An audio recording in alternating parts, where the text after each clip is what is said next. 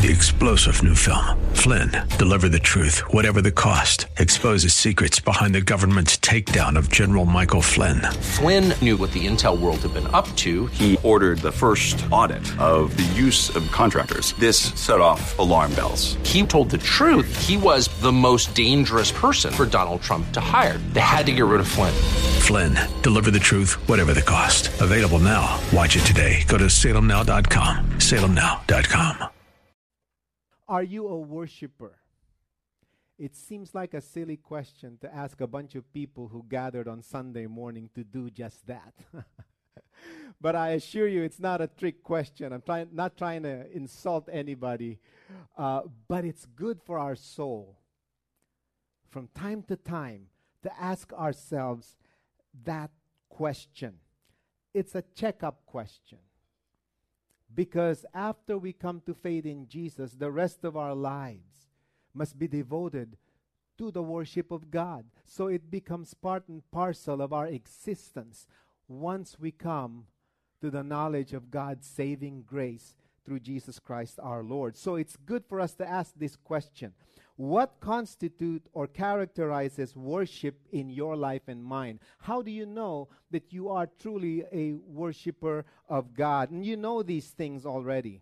Okay, there are 4 foundational pillars of our Christian faith that every Christian should practice. These are foundational to every individual Christian and to every church. How do you know that you are a worshiper of God as a Christian? And how do you know that the church you're attending worships God according to scriptural truth?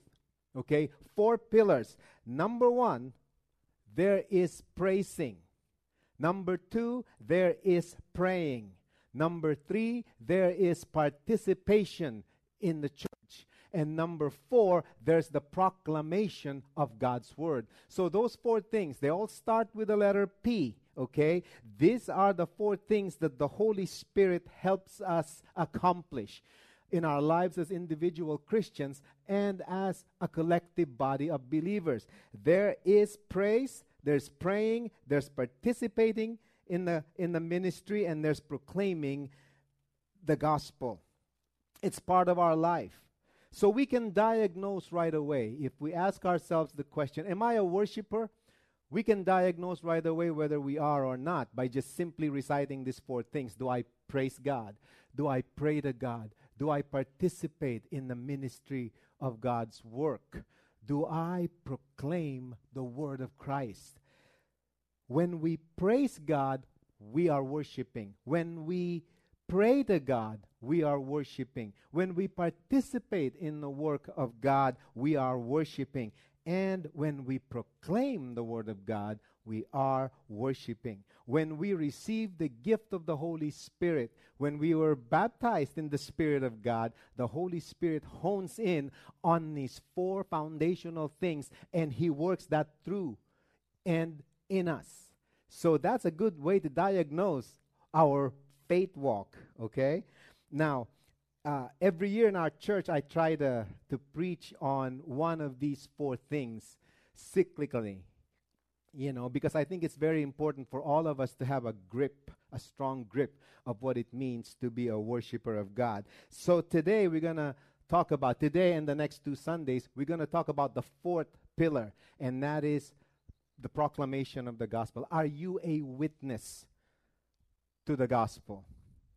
That's part of being a Christian. You can't get away from that. We have a message, and we need to share that message. In the Christian vernacular, that's called witnessing or proclaiming the gospel, okay?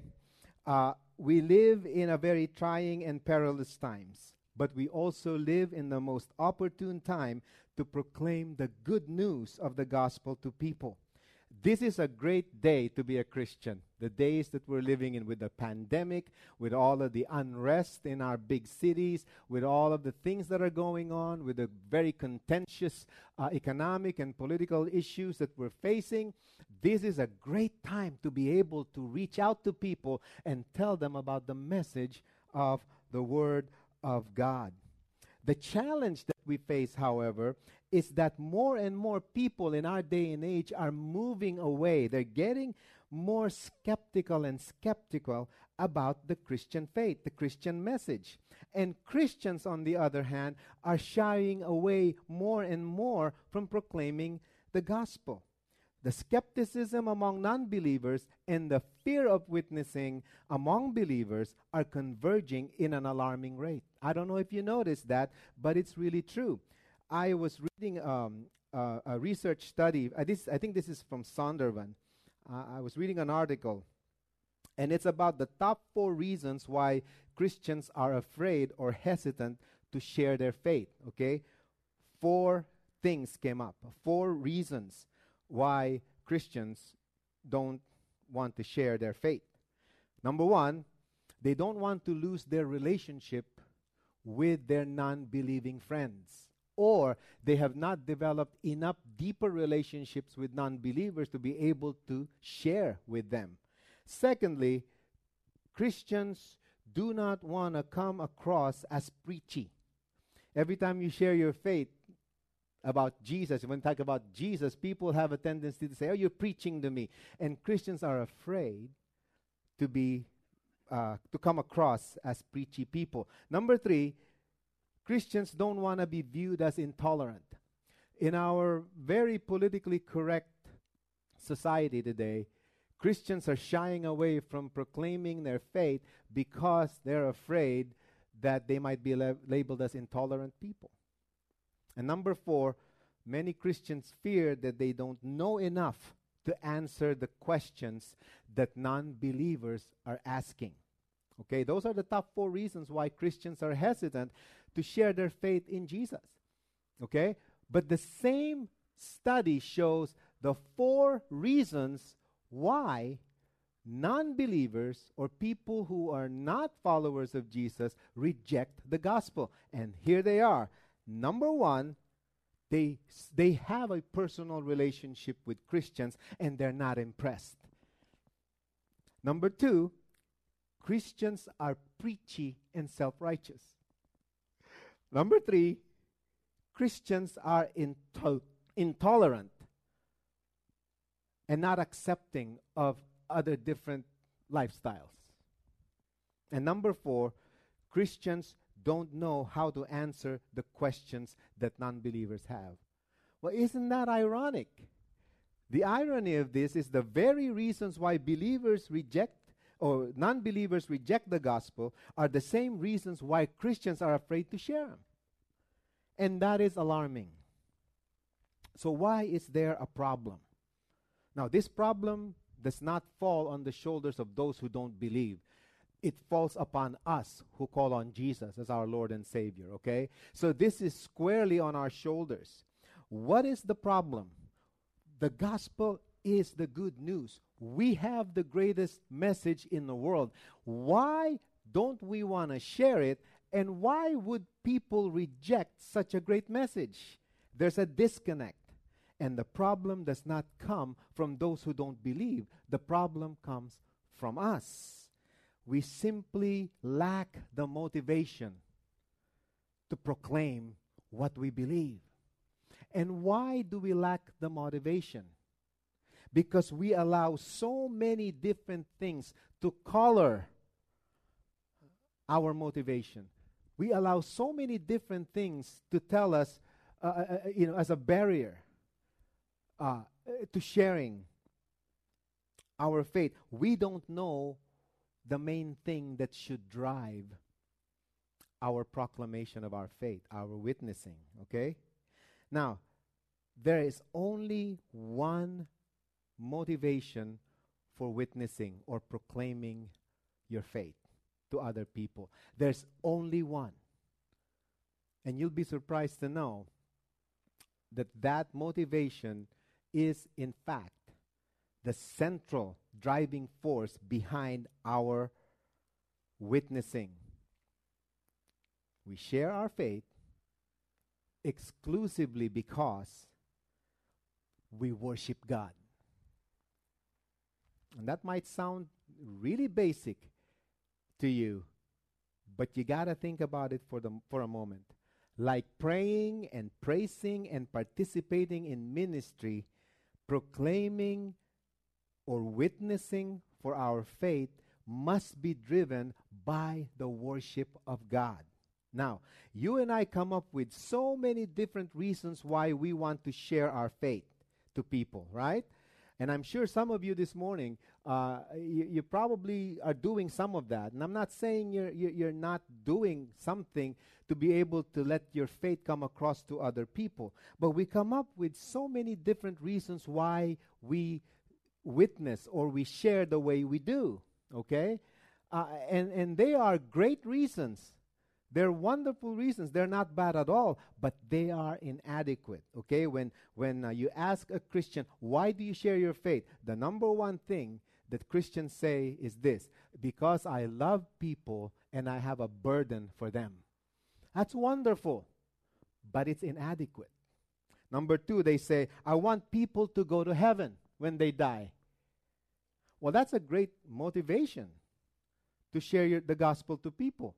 You want them to go to heaven, especially those people you love, right? Friends and family members. There's only one way to get to heaven, and that is through Jesus Christ. And so we want to see people go to heaven, and that becomes our motivation to witness. That's wonderful, but it's inadequate. Number three, I want to validate my own belief. I want to validate my own faith. So I want to share it with people to make sure that what I believe is validated by what they believe. That's wonderful. Nothing wrong with that. But it's not enough. Number four, I want to prove to people that Jesus is the answer. I witness to people because I want them to know that Christianity really works. Now, all of these reasons are wonderful reasons. But that's not what should motivate us to share our faith. Our faith must be driven by one central motivation alone, and that is we share our faith because we want people to worship the true and living God through Jesus Christ. That's it, okay? That's our focus. We witness because God wants people to worship Him, okay? When we put our focus on people and say, I witness to you because I want you to go to heaven, the emphasis is on the person. But when you and I witness thinking that God must be worshipped, then the motivation is focused on God, not on people, okay? Our focus for our witnessing is because we want people to worship God, because God wants people to worship Him. You know, I read the Bible many times, and the number one problem that God have with people is idolatry. People worship other gods.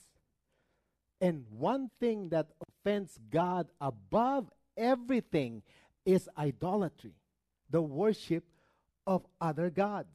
Okay? What is the first commandment? You shall not have any other God before me. That's the root of the problem. We share our faith to people because God must be worshipped. We need to move people from an idolatrous mentality to a faith in God mentality. You know, there's nothing wrong with us loving people and wanting them to be healed and delivered and saved. We want people to go to heaven. We want people to have an advancing life. And we witness to them because we want to do those things and make them realize that God loves them and all of that. But the primary reason why we tell people about God is because God wants them to be worshipers of Him. Now, on the text that Ben read to us, we find three compelling signs that our motivation to witness is driven by worship, okay? So, three very quick points this morning, and then we're going to pray, all right? Okay, based on this story in the ministry of the Apostle Paul, there are three compelling signs that will tell us that our motivation to witness is driven by worship. Number one, okay? Witnessing is not about what we say to people, it's about our sense of sorrow. Okay? Let me say that again. It's not about what we say, it's about our sense of sorrow. Okay? What's going to bring people to the Lord are not our words that will make an impact in their life. Okay? What really will drive us to share with people is the sadness that we see over the misdirected worship that people have in our world.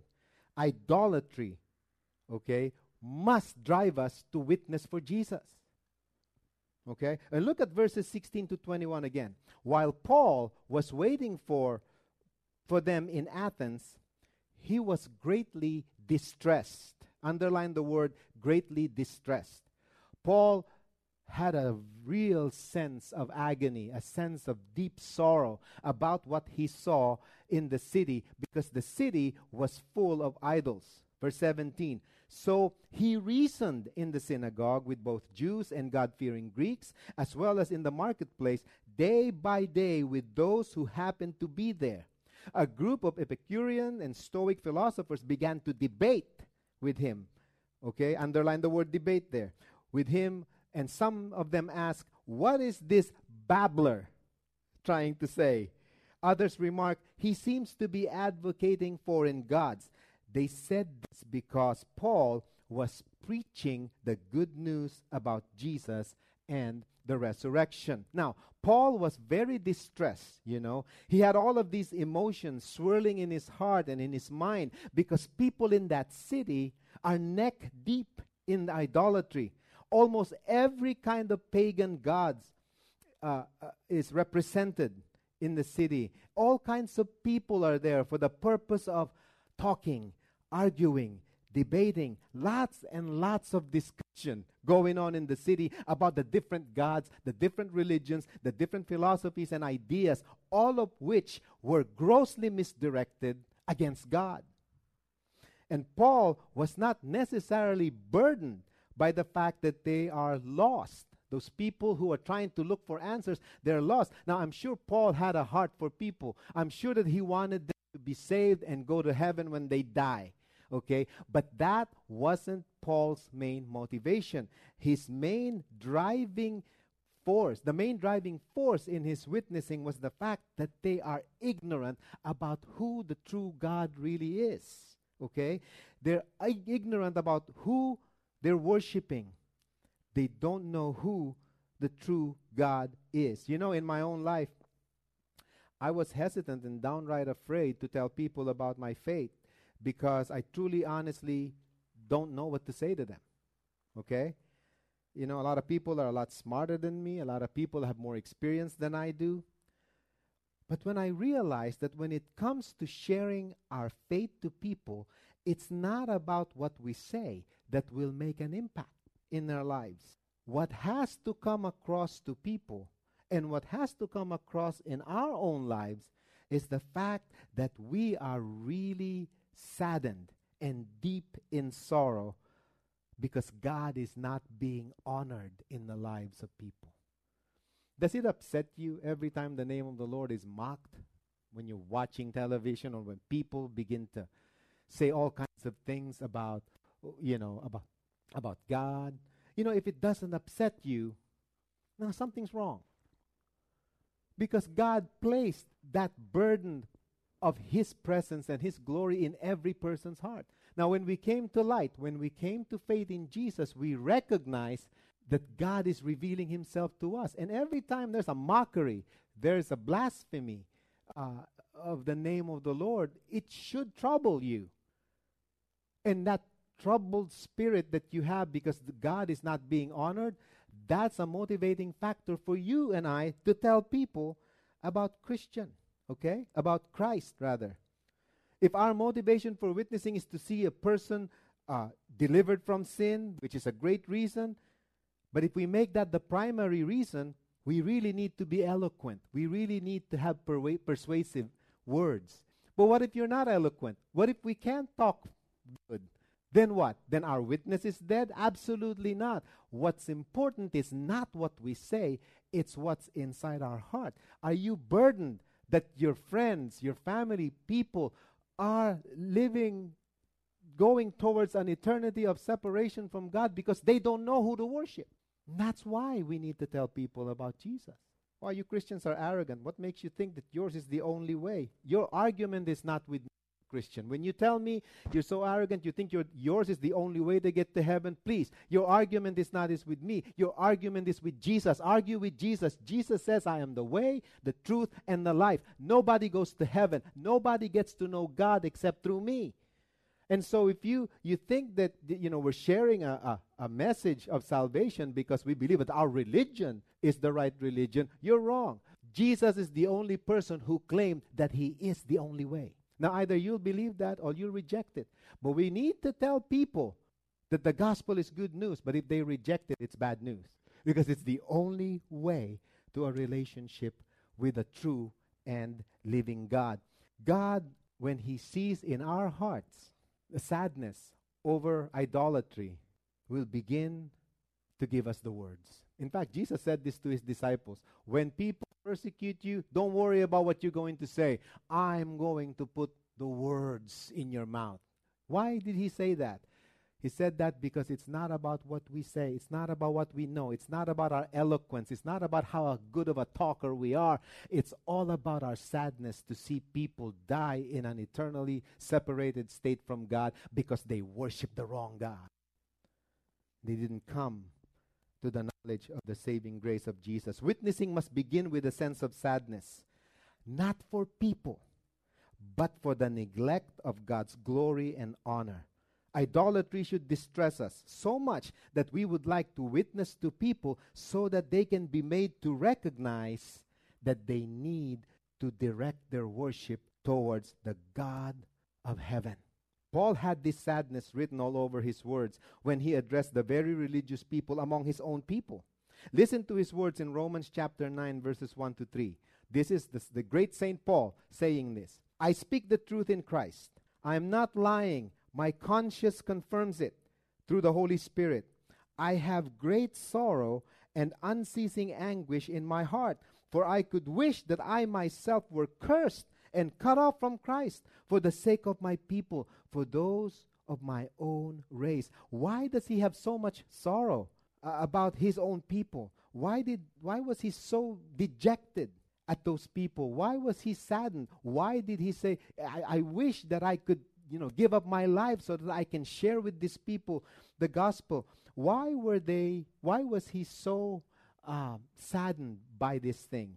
The reason is many of the religious leaders among his own people were worshiping themselves. They were very self-righteous, okay? That is the number one, that's the most dangerous type of idolatry, self-righteousness, okay? Paul was addressing a group of people who're saying, we have the covenants, we have the prophets, we have the temple, we have the 10 commandments.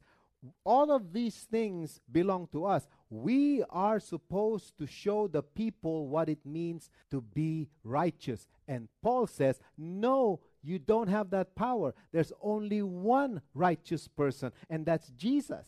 Scripture says, no one is righteous, no, not one. All have sinned and have fallen short of the glory of God. And the people that Paul was addressing, they're saying to themselves, no, I'm good enough to be taken by God seriously. And Paul says, you're never going to ever be good enough on your own. Self-righteousness is the worst form of idolatry. Okay? Because God says none of us can attain that righteousness outside of Jesus. Well, I'm a good person, Pastor. I don't cheat on my taxes. I never killed anybody. I haven't uttered one swear word. I haven't stolen anything in my life. I had been an ethical person. I've respected my parents. I'm relatively successful in what I do. I'm a righteous person. Why would God send me to an eternally separated state from Him in a place called hell? Why would God do that? I'm a righteous person. Righteousness does not belong to us. It belongs to God to impart to us. And God already decided that our righteousness must be based not on our own doing, but on what Jesus did on the cross.